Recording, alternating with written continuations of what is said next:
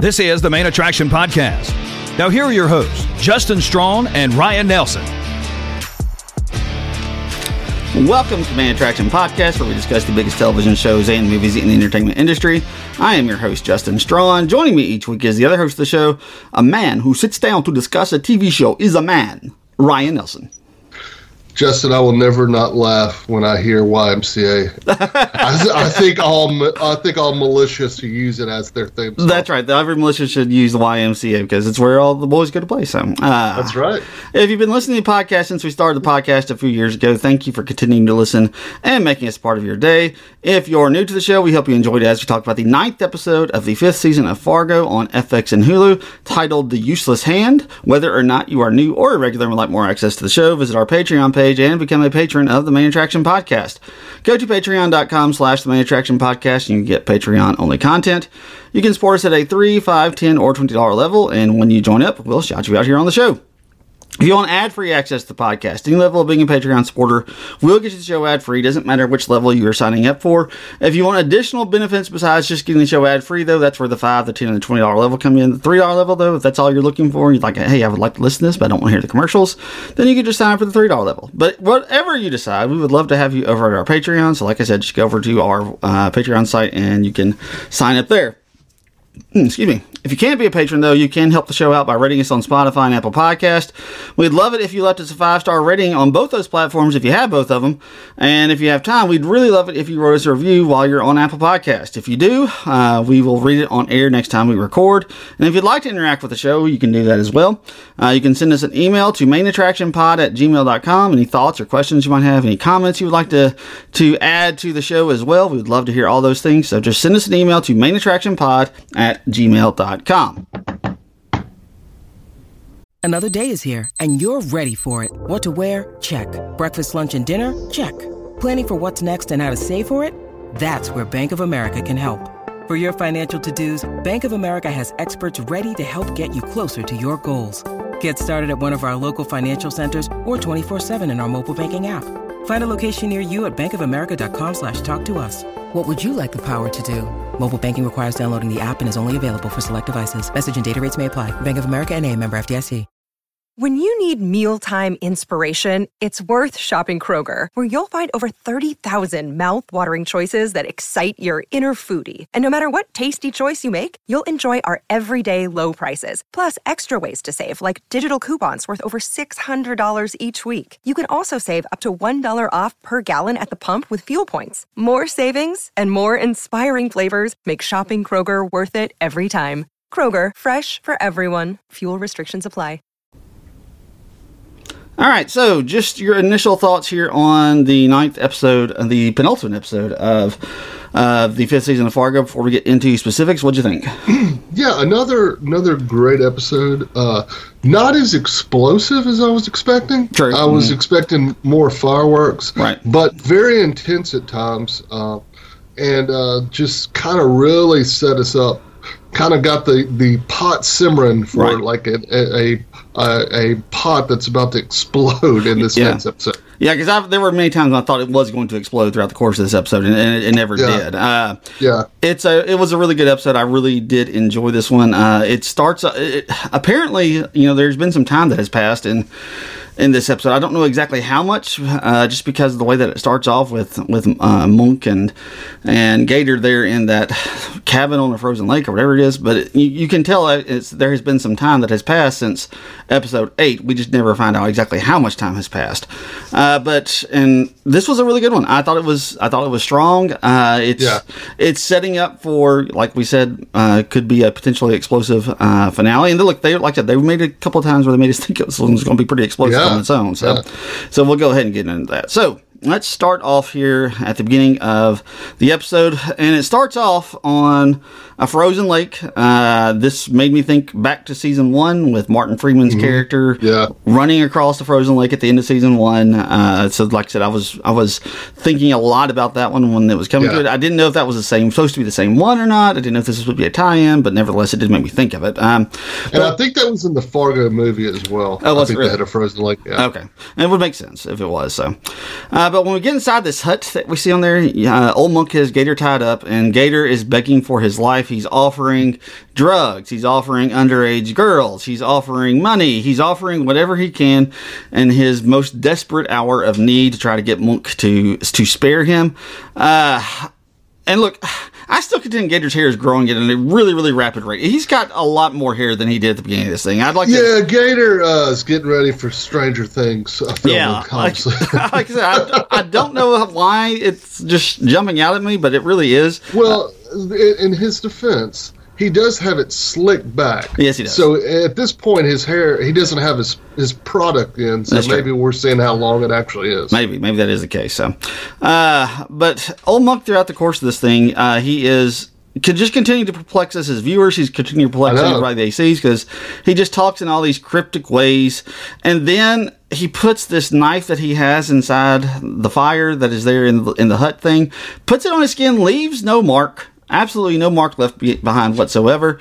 And then he proceeds to just poke out Gator's eye. At least we assume that that's what happened. I can't imagine that he did not actually do it. But what do you think about this opening scene? I thought it was very intense. I'm with you. Does he actually do it? It looks like he does. Yeah, it does. Gator appears to be blind, but we don't see it. Could this be a Sin Eater situation where he's taking the bad sight of Gator's life or something? I don't know. I'm just throwing that out there. Could that be some Sin Eater thing? Yeah, I don't know. It could be, but we'll have to wait and see on that one. But like I said, I really feel like, because there was a scream of pain after they cut away from the scene. So I can't imagine that he doesn't have his eyes with him still. So, but we'll see. All right, the next scene opens us. So we get the Fargo logo after that. We get the Fargo opening scene, and the next scene opens with us looking through the windmill. So earlier, I think they were trying to be really subtle about the windmill. They're not really being subtle with it anymore. Yeah. They are really saying, all right, the windmill is a big part of this thing, so if you haven't paid attention to it by now, you need to start paying attention. And Dot is trying her best to get a nail from a support beam. I really didn't know what she was going to do with it, but she was doing her best to get this nail that is just out of her reach, and she's having all kinds of issues. And while all this is going on, you have Jesus Paid the Debt playing in the background, which is continuing to the theme of debt that we've had throughout the entire season. It has been prevalent and prominent throughout the course of this entire thing. And at this point, it was really interesting because Roy comes out of his home. And did you notice the screen aspect ratio shift? No, I didn't. Yeah, it shifts into, so it was like full screen, and then it shifts into like the cinematic where you have like both the black bars on top. Okay. And he's looking out. And he's just kind of surveying things, and it's like they're trying to be like cinematic with it at that point, but then like as soon as he like starts to walk away, it shifted back. So like I said, I totally missed that. Yeah, I noticed. It's like, oh, we got a screen aspect ratio shifting here, so I really wasn't exactly sure what it means. It normally means something, so I wasn't really sure what it meant in this regard, but I did notice it. So, but anyway, this is really interesting because Dot, she falls while she's doing this, but when she falls, she hits a weak spot in the floorboards. And so she starts trying to kick it to reveal some kind of a way out for her to hide or something like that, but we don't really know. And this is when we get Roy, who's looking at the shack, and we get quick flashes to him beating somebody. I don't know if it was if it was Dot or if it was Linda. Well, we don't really know, but like I said, it was interesting. Well, Karen has a black eye as well. That's true. It could have been Karen. I didn't even think about that. Yeah, because she has a black eye. We'll see her later. She has a black eye. Yeah, so that's a possibility. And then Roy's henchman Bowman comes out. Bowman, let's shout him out. Conrad Coates, really good. Yeah, he had a much bigger part in this episode. Yeah, it's his last episode, but he went out with a bang, to say the least. So, but like you said, played by Conrad Coates, and apparently he's been looking for Gator. This is one of the reasons why I think there's been at least a few days that have passed since the previous episode, because he's been out looking for Gator and he hasn't been able to find him. And Roy just doesn't seem all that concerned. He just is more concerned with rallying the Patriots. And they're going into, like I said, one of the things I like about what they do in this episode they're hitting political stuff really, really hard here. They're using the Patriot thing that Donald Trump supporters have picked up and kind of made called themselves patriots throughout the course of this thing. And it's one of those things where, I never ever would have hated hearing the word patriot, but now every time I hear it, it just boils my blood because they think supporting that guy is being a patriot. But like I said, but they're not just they're not really going after people who just kind of casually support him. They're going after these types of people, the people who are like Roy, the people who are like those who stormed the Capitol on January 6th. They're going after those people. But like I said, we're going to probably get into that just a little bit more later on. But anyway, so Bowman goes out. He wants to know what Roy wants to do with her because they're getting ready to have to defend their territory, and they've got Dot sitting there. And Roy says something really interesting. He says the most he ever felt, he felt for that woman, and he doesn't ever want to feel that way again. And Roy tells him to bury her. So he has tracked her down. He has gone after her because she hurt him so bad. But now that the time has come to kill her, he won't do it. He's getting Bowman to do it. What do you think? Yeah, I thought that really stood out as well. Also to show that how vulnerable he was, that she really did hurt him. Yeah. Who would have thought that he could actually admit something like that, especially admit it to another man? Right. You wouldn't think he would, but he does. Mm-hmm. Yeah. Yeah, like I said, and it does make me wonder, if because he was black, if that has something to do with it. I mean, if that plays into it as well. Yeah, could be. So, could be. I don't know. We'll see. Anyway, so when Bowman goes in, he can't find her, and he starts raffling around. I don't know why he didn't look under the bed. You would have thought that he would have looked there, but nevertheless. She was underneath the... she had made her way underneath the house. Yeah, I know, but there was a hole in the floor, though, from where she was. Oh, yeah. So, you're right. Yeah. So, I mean, just move the bed and you see the hole in the floor. I also thought he would have looked underneath the house. Well, true. I would have thought so, too. So, but anyway, plot demands that he does not, so he will not. But, but he can't find her, and she's broken through the floor. But while she's under the floor, and she's hiding, she finds a different nail, and she's able. Like I said, I thought she was going to use it as a weapon, but apparently she was just trying to get to the nail so she could release her handcuffs, and that's the whole purpose of getting to the nail. So she now has basically most of her freedom back, and she can start trying to get around and start trying to make her escape. But now we go back to Minnesota. Lorraine is trying to reach Danish Graves. He's not answering. Indira coming in with fresh new clothes, looking great. Yeah, looking real good.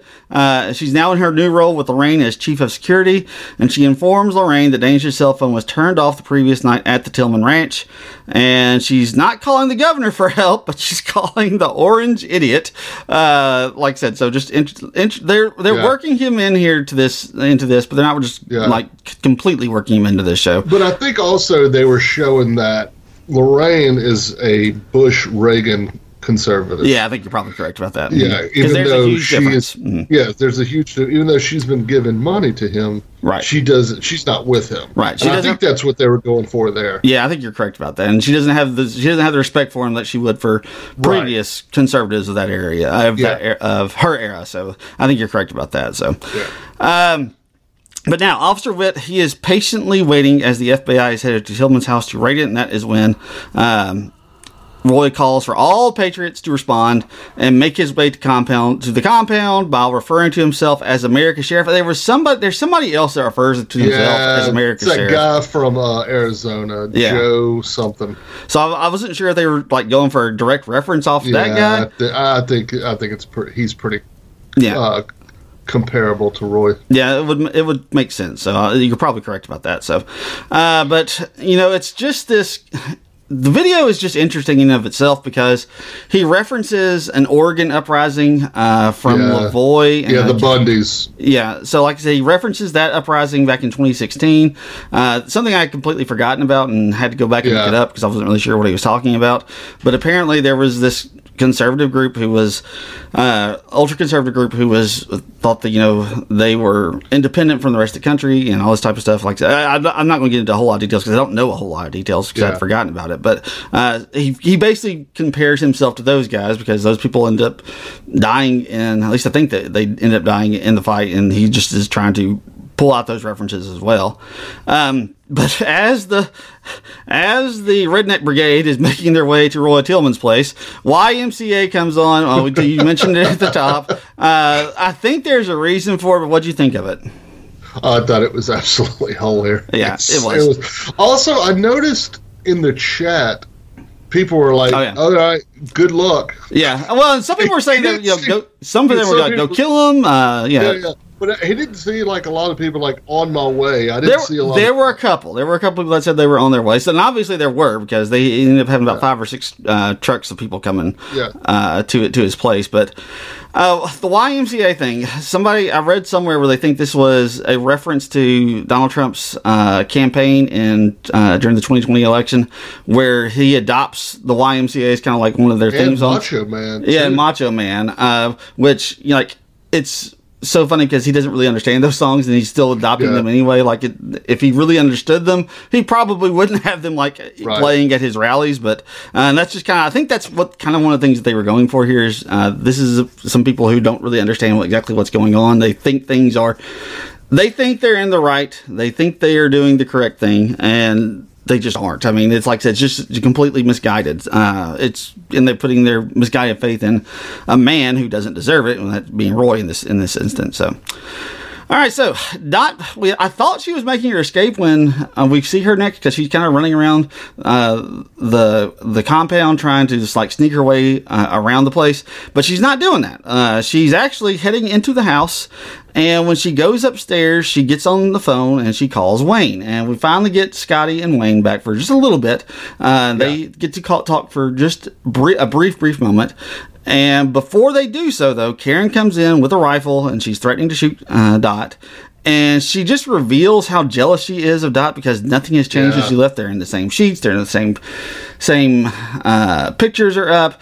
And like I said, you kind of start to understand why Karen hates her so much, even despite the fact that her husband beats on her all the time. She's still more angry at Dot because that is the person that Roy is still obviously has feelings for, even if they are just really weird feelings. So what do you think so far? And I thought for a brief second Karen was listening to her and like she was getting through to her. Right. For a brief second. But no, I think also Karen she has to protect her children. So I'm going to cut her a little slack. And she mentions that, like, you're going to get my children taken. They're going to be a widow. You know, that my children will be taken away. So I think she's more worried about them. That's why she's, eventually tries to take God on, which is always a bad mistake. Yes, it is. It's always a bad mistake. So, and you're correct. She ends up. You do have a moment where you think that maybe she's getting to her, but she doesn't. Dot takes a moment when she's kind of got her guard down, because one of the things that she's appealing to her, because she sees the black eye on Karen, and she starts telling her, she starts basically trying to make her confront just everything that Roy has done to her. Like, when did he give that to you? When did he do? What has he done to your daughters? What has he? What else? What else he done? Like this, she gave some examples. I think like ask him and then turn off the lights, and like Karen looks up like, oh God, this has happened to me. Like you could see her reaction. Yeah. So like I said, it was a really nice moment for Dot to try to get through to her. I'm glad they don't, because you can't have every single person going towards Dot's side in this. Right. I mean, she has spent her entire life in this lifestyle with not just with Roy, but also with her father, her Hitler-loving father. Yeah, we'll talk about that in just a second. So, like I said. I thought they showed some empathy for her because, again, she's protecting her children, which you, as a viewer, you can understand. Yeah, you can. So she uses a slight moment when Karen lets her guard down. She knocks her out, takes the gun. So now she is at least armed as well. So she's got some way to defend herself. And she uses her knowledge of the home at this point. So she goes straight into the closet. There is a ladder that leads down to what looks like a mudroom. You know what a mudroom is? Yeah. Okay. Yeah. I wasn't sure. If you're from the South and you haven't been up to a home up in the North, they have mudrooms because it snows so much up there. So this is kind of where they like shed their winter jacket and their bibs and all this type of stuff, because it's when you say muddy, and that's why they call it a mudroom. But like I said, it kind of looked like it was a mudroom. And then she goes into the kitchen and she turns the gas on, which I was like, oh, we're about to explode the house. This is going to be kind of fun. I was excited about this. But she walks out, And she walks out with the rifle. It's like, oh, I can't wait to see if the house actually blows up at this point. But the redneck brigade is in there, turning lamps on and all this type of stuff. Like, oh, it's going to blow. And then Roy walks in and he immediately smells the gas. Like, oh man, yeah. It's like, we're not getting the fireworks on this. So, but this is also when Roy realizes that Karen has been in the house. He knows she has escaped, and so he starts to check things out at this point. He's on his own. So he makes his way upstairs. He sees Karen, again, completely unconcerned that his wife is bleeding and completely knocked out unconscious. And when he's going through the rooms, he goes into Gator's room, goes into the closet. He sees the bag of money that he tried to give to Monk. Gator obviously has it, and he realizes that his son has probably made a huge mistake. And the scene ends before we go to commercial with Gator being blindfolded, and he's being led through this field that's full of snow, but it kind of resembled a desert that was full of snow. Anyway, what do you think about this entire sequence of events? Thought it was very interesting. I'm with you. I thought, God, is she about to blow this house up? Yeah. Like half the people. And again, I was kind of disappointed we didn't get that. This was the first time you really showed, and we'll see more of this, that Roy doesn't give a damn about his family. Yeah, he does not. He absolutely does not. They're just possessions to him for the most part. Yeah. I mean, they're just not, like I said, it's just like he has them just because he feels like he's supposed to have them. That's about all there is to it. Exactly. So, like I said, it was just really interesting to see Roy's reaction to a lot of stuff in this episode. So, all right, let's take a real quick break and then we'll finish up the episode.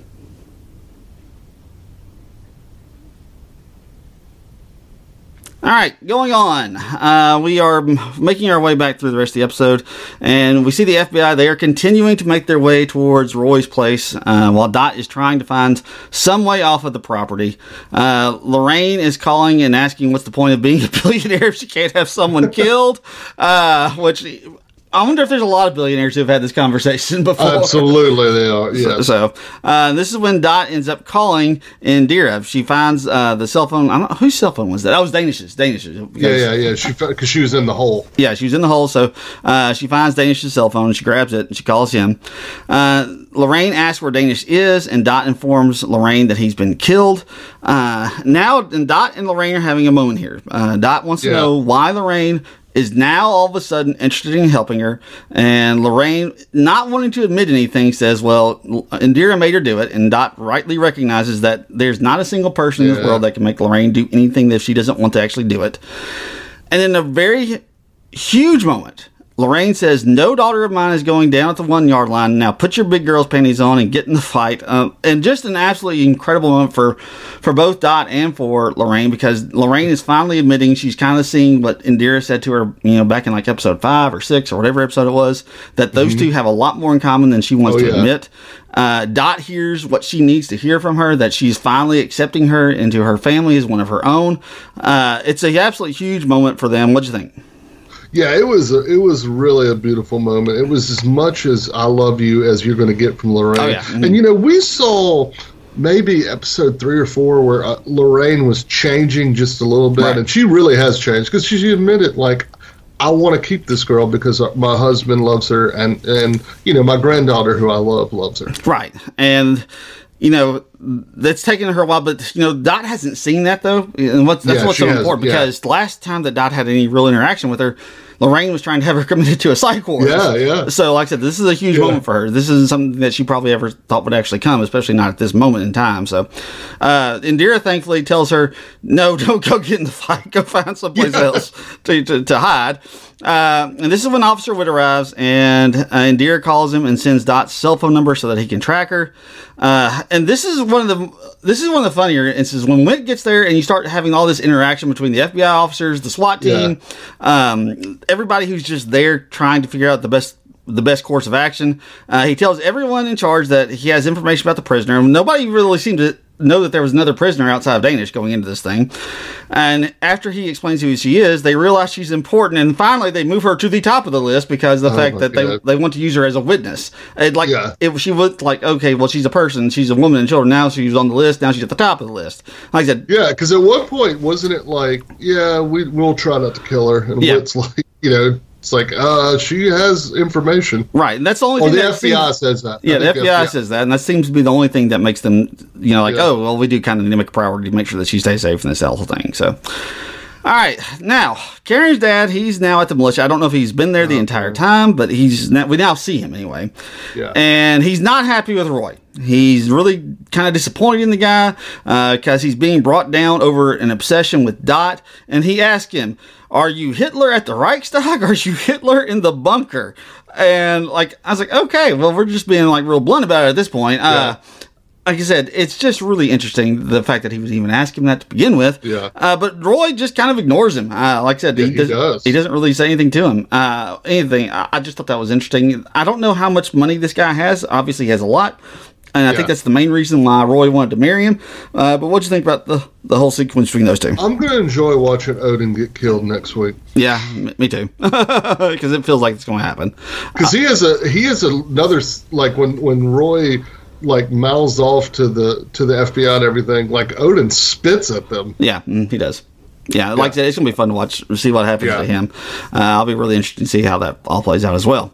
So Roy and the FBI, they now come, the FBI, the SWAT team, everybody there has made their way to the entrance of his property. Roy comes out on horseback and starts to have a verbal confrontation with everyone there. And at this point, I really didn't think he had been holding back that much up until this point, but at this point, he just lets out some crazy racist remarks, some crazy misogynistic remarks.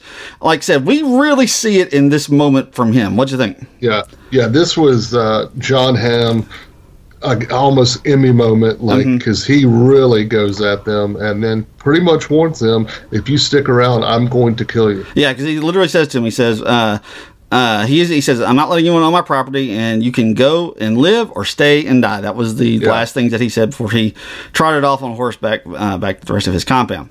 Now, Roy and Bowman, they're discussing how things have progressed and how they've gotten to this point. And this is one of the best parts I like about this next scene, because despite how awful Roy is, when he is thinking straight, he's actually very intelligent, because he correctly surmises everything that needs to happen, that has happened between for Dot. He says he points out that it's pointing out that something that people get wrong about people on that from this side of the political spectrum. These people who are so ultra right conservative, people think that those people are just stupid. They're not.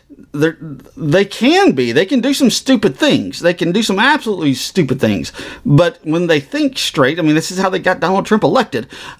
When they're thinking correctly, when they're thinking in the right mind, they can actually be relatively intelligent. The problem is they end up just kind of acting out of emotion. But Roy, in this moment, he realizes, that Dot is going to be in a place where he basically walks through how she got out, how she went through the house, and her next move is to hide somewhere where they won't think to look. And so he comes up with two places. He sends Bowman to one, and he goes to the other.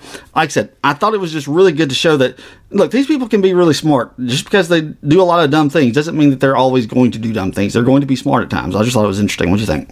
Yeah, I'm with you. He actually thought it through, and it's she's hiding, obviously, and has to be at these couple of places. Right. All right, so, and as Roy suspected, Dot is at the windmill, because he told Bowman and his crew to go look at the windmill.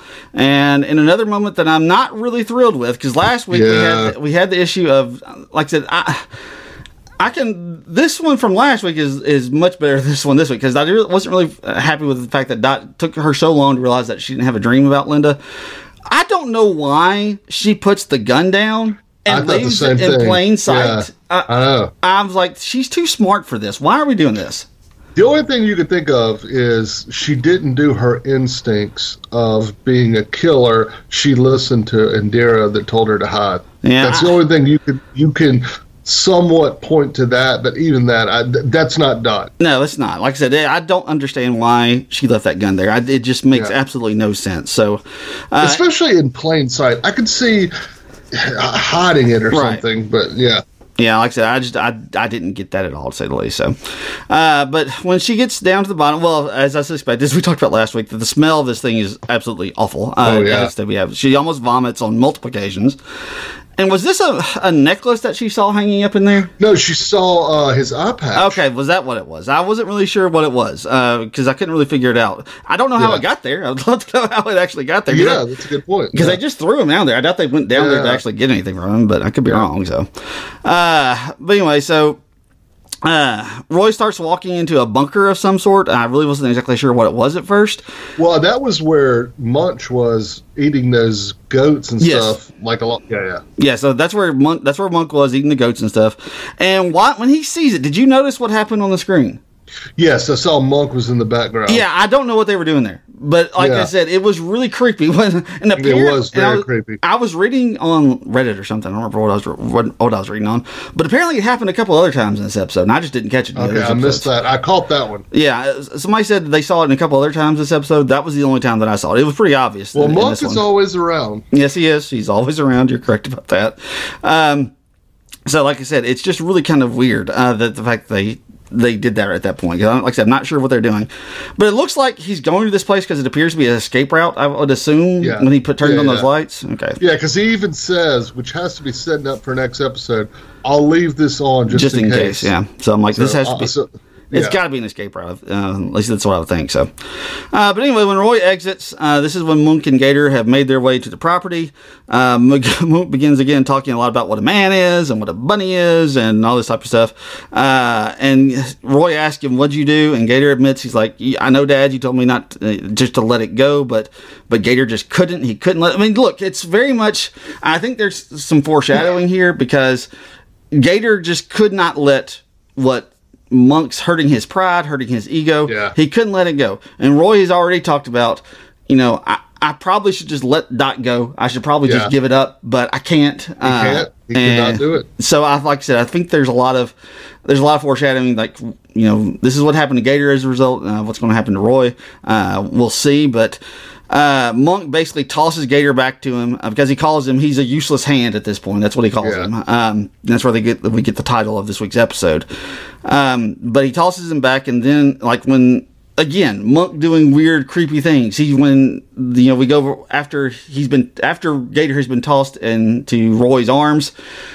He's just gone. He's just vanishes. Yeah, Like I said, I don't. That was pretty cool. Yeah, it really was. Yeah, and then Gator gets left blind by himself in a blizzard. I mean, Father of the Year here. Yeah, I know. I mean, it's like I said. I don't know. I don't really know what they're doing with Gator because there's a part of me that thinks they want us to be a little bit sympathetic towards him because he's just so pathetic at this point. I mean, he's calling for his daddy. I mean, I know. When you start using daddy, you're just at a 27. Because I think they said he was 27 at one point. So you're at a really low point if that's what you're doing, and he's just his dad leaves him. He's like he tells him at some point, what was that? I had it written down. Where'd it go? I got it. It's if there ever was a point to you, it's gone now. Yeah, it's gone now. So Roy doesn't care. He just leaves his son, who we assume is blinded at this point, and he's sitting there with no help whatsoever. Like I said, it's just sad. There's the way that he thinks of his own son at this point. But regardless, all right. So. Whit explains we're back at the entrance. Whit explains what Dorothy is like, basically saying, this is not some helpless woman. If we come across her and we find her, she's likely going to be armed. And he says the story will not end with the innocent being killed by the helping hand. And I don't know why, but the team leader's response and the way he says, "Got it, don't shoot the hostage," I don't know why, but it made me laugh. Yeah, it was. That's a Coen Brothers type thing. Okay. Also, like how the FBI and the, I guess the guy, what were they from? Were they from FBI as well? I think so, yeah. Oh, the SWAT team, they're from FBI. SWAT team. Yeah. They had respect from Whit because they knew he was an officer who had previously been shot in his back out job. So I like how the respect they had for Whit. Yeah, they were welcoming him into their ranks pretty quickly and easily. Yeah. So, but Bowman and a few of his men, they make their way to the windmill, and he sees the gun, which was plainly left out inside for everyone to see. And he is standing over, Dot at this point. He's got a gun pointed at her, and then you hear some commotion. Bowman gets jerked back. We hear we hear a fight or a scuffle or whatever it may be, and the next thing we hear though is we hear Monk telling the tiger to come out. Yes, that gave me like that put goosebumps on my heart. What you it think really did. I felt the same way, and especially when he hands her the gun and says, "Now the tiger is free," and then they drop that needle drop of the Allman Brothers whipping post at the same time. It was awesome. Yeah, it was. Look, for a moment I got chills, man. Yeah, for a moment I wasn't really sure, and Dot wasn't sure either if Monk was like going to hurt her or if he was there to help her. He wasn't really sure. And look, I think for Monk, basically it's, yes, you hurt me, you tore my ear up, you did all sorts of things to me.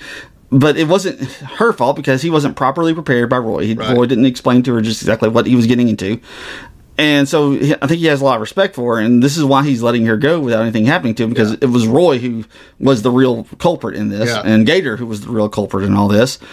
And it's like you said, when he says, "Now the tiger is free," it's like you see something in Dot just kind of awaken at that point. Yeah. And like I said, I don't know where they're going with it, but I'll be really interested to see what it is, because like I said, it just seems like something's going to happen. They've been building up towards this, so I really can't wait to see how things play out. Any guesses on what happens next week? One, I think this is the end of Monk's story. It felt like it was the end for him. Yeah, I'm with you on that. Maybe they put him in there for a brief moment again next week. I don't know, but I'm with you. It did feel like it. I think it's a good ending. I kind of hope it's the end for him. I think it's a good ending for him. Yeah, I'm with you. I think that's the case. For next week, it's got to be a firefight, and we got to see Roy, and Odin get killed. I mean, it has to be. Yeah. And the FBI agents, they have to die. Yeah. Like I said, I'll be really to see who all ends up surviving. I think there's going to be a lot of carnage. Oh yeah, I think there's going to be a lot of carnage. I mean, they were building a powder keg in this week's episode, and like I said, I don't know how everything plays out. I feel like Roy's going to die. I feel like Odin's going to die. I feel like the entire Redneck Brigade is going to die. I think that's probably... I feel like we're going to see like a Waco scenario where the whole Tillman Ranch, everything's burning. Yeah, that could very easily be the case. So, Gator, I really don't know at this point. I don't know either, because he may die out there in the woods by himself. Yeah, I know. He's still alive, so he's got to have some kind of a purpose at this point. But I don't know what it's going to be, because it's really hard to feel sympathetic towards. He's so pathetic in that moment, but it's also feel hard. It's hard to feel sorry for him because he's a horrible human being. I'm talking about 30 minutes earlier before this happens, he's wanting to hook Monk up with underage girls. Yes, like I said, it's really hard to feel a whole lot of sympathy for him. But when you see somebody who's so pathetic in that moment, it's very conflicting. So anyway, interesting to say. Anything else you want to add before we do our awards? No, I can't wait to see what we're doing. I gotta give Noah Hawley credit. He has nailed this season. This is up to season 1 and 2. Yeah, I'm with you on that. I've enjoyed it just as much as I've enjoyed those first 2 seasons, to say the least. So, all right, let's do some awards. All right.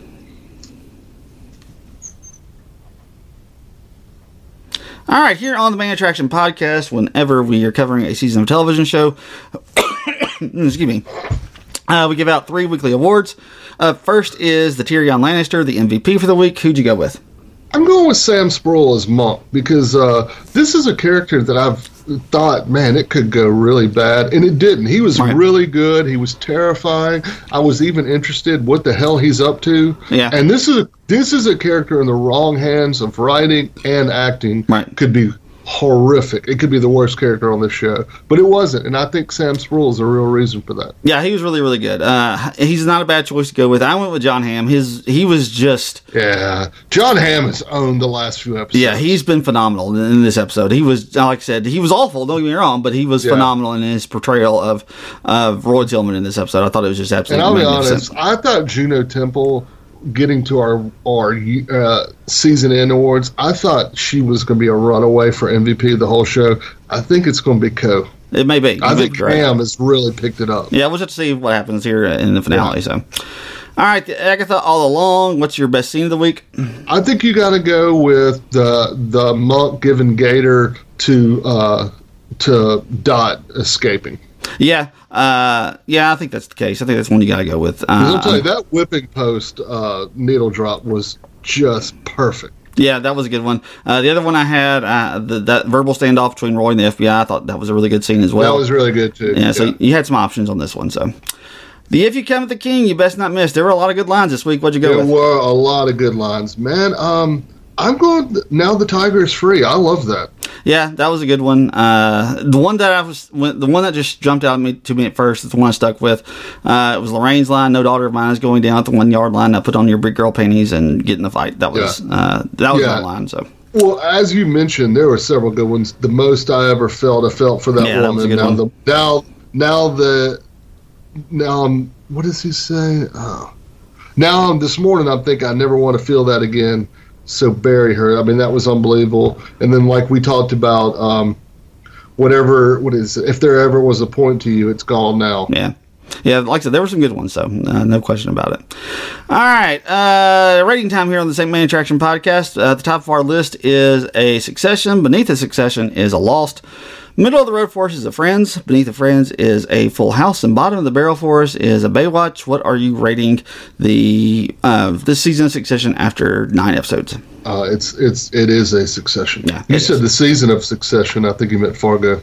Oh, yeah, I'm sorry. Season of Fargo. Whoops. But yeah, it's very much a Succession. It's been great all the way through. It is. I can't wait to see how they end it. I am so fired up. I wanted to watch it immediately. Yeah, no, I was really ready to watch it when this one came to an end. So, all right. Before we sign off, we do want to do some recommendations. You got any recommendations this week? I do.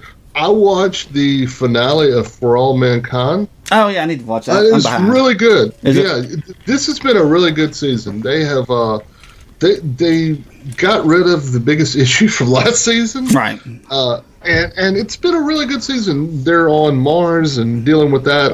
I would highly recommend it. If you like the first 2 seasons of For All Mankind, I would go back to that. Also watched the finale of Monarch. Thought it was really good. I need to go back and watch that. The last couple episodes really, really take it up a notch.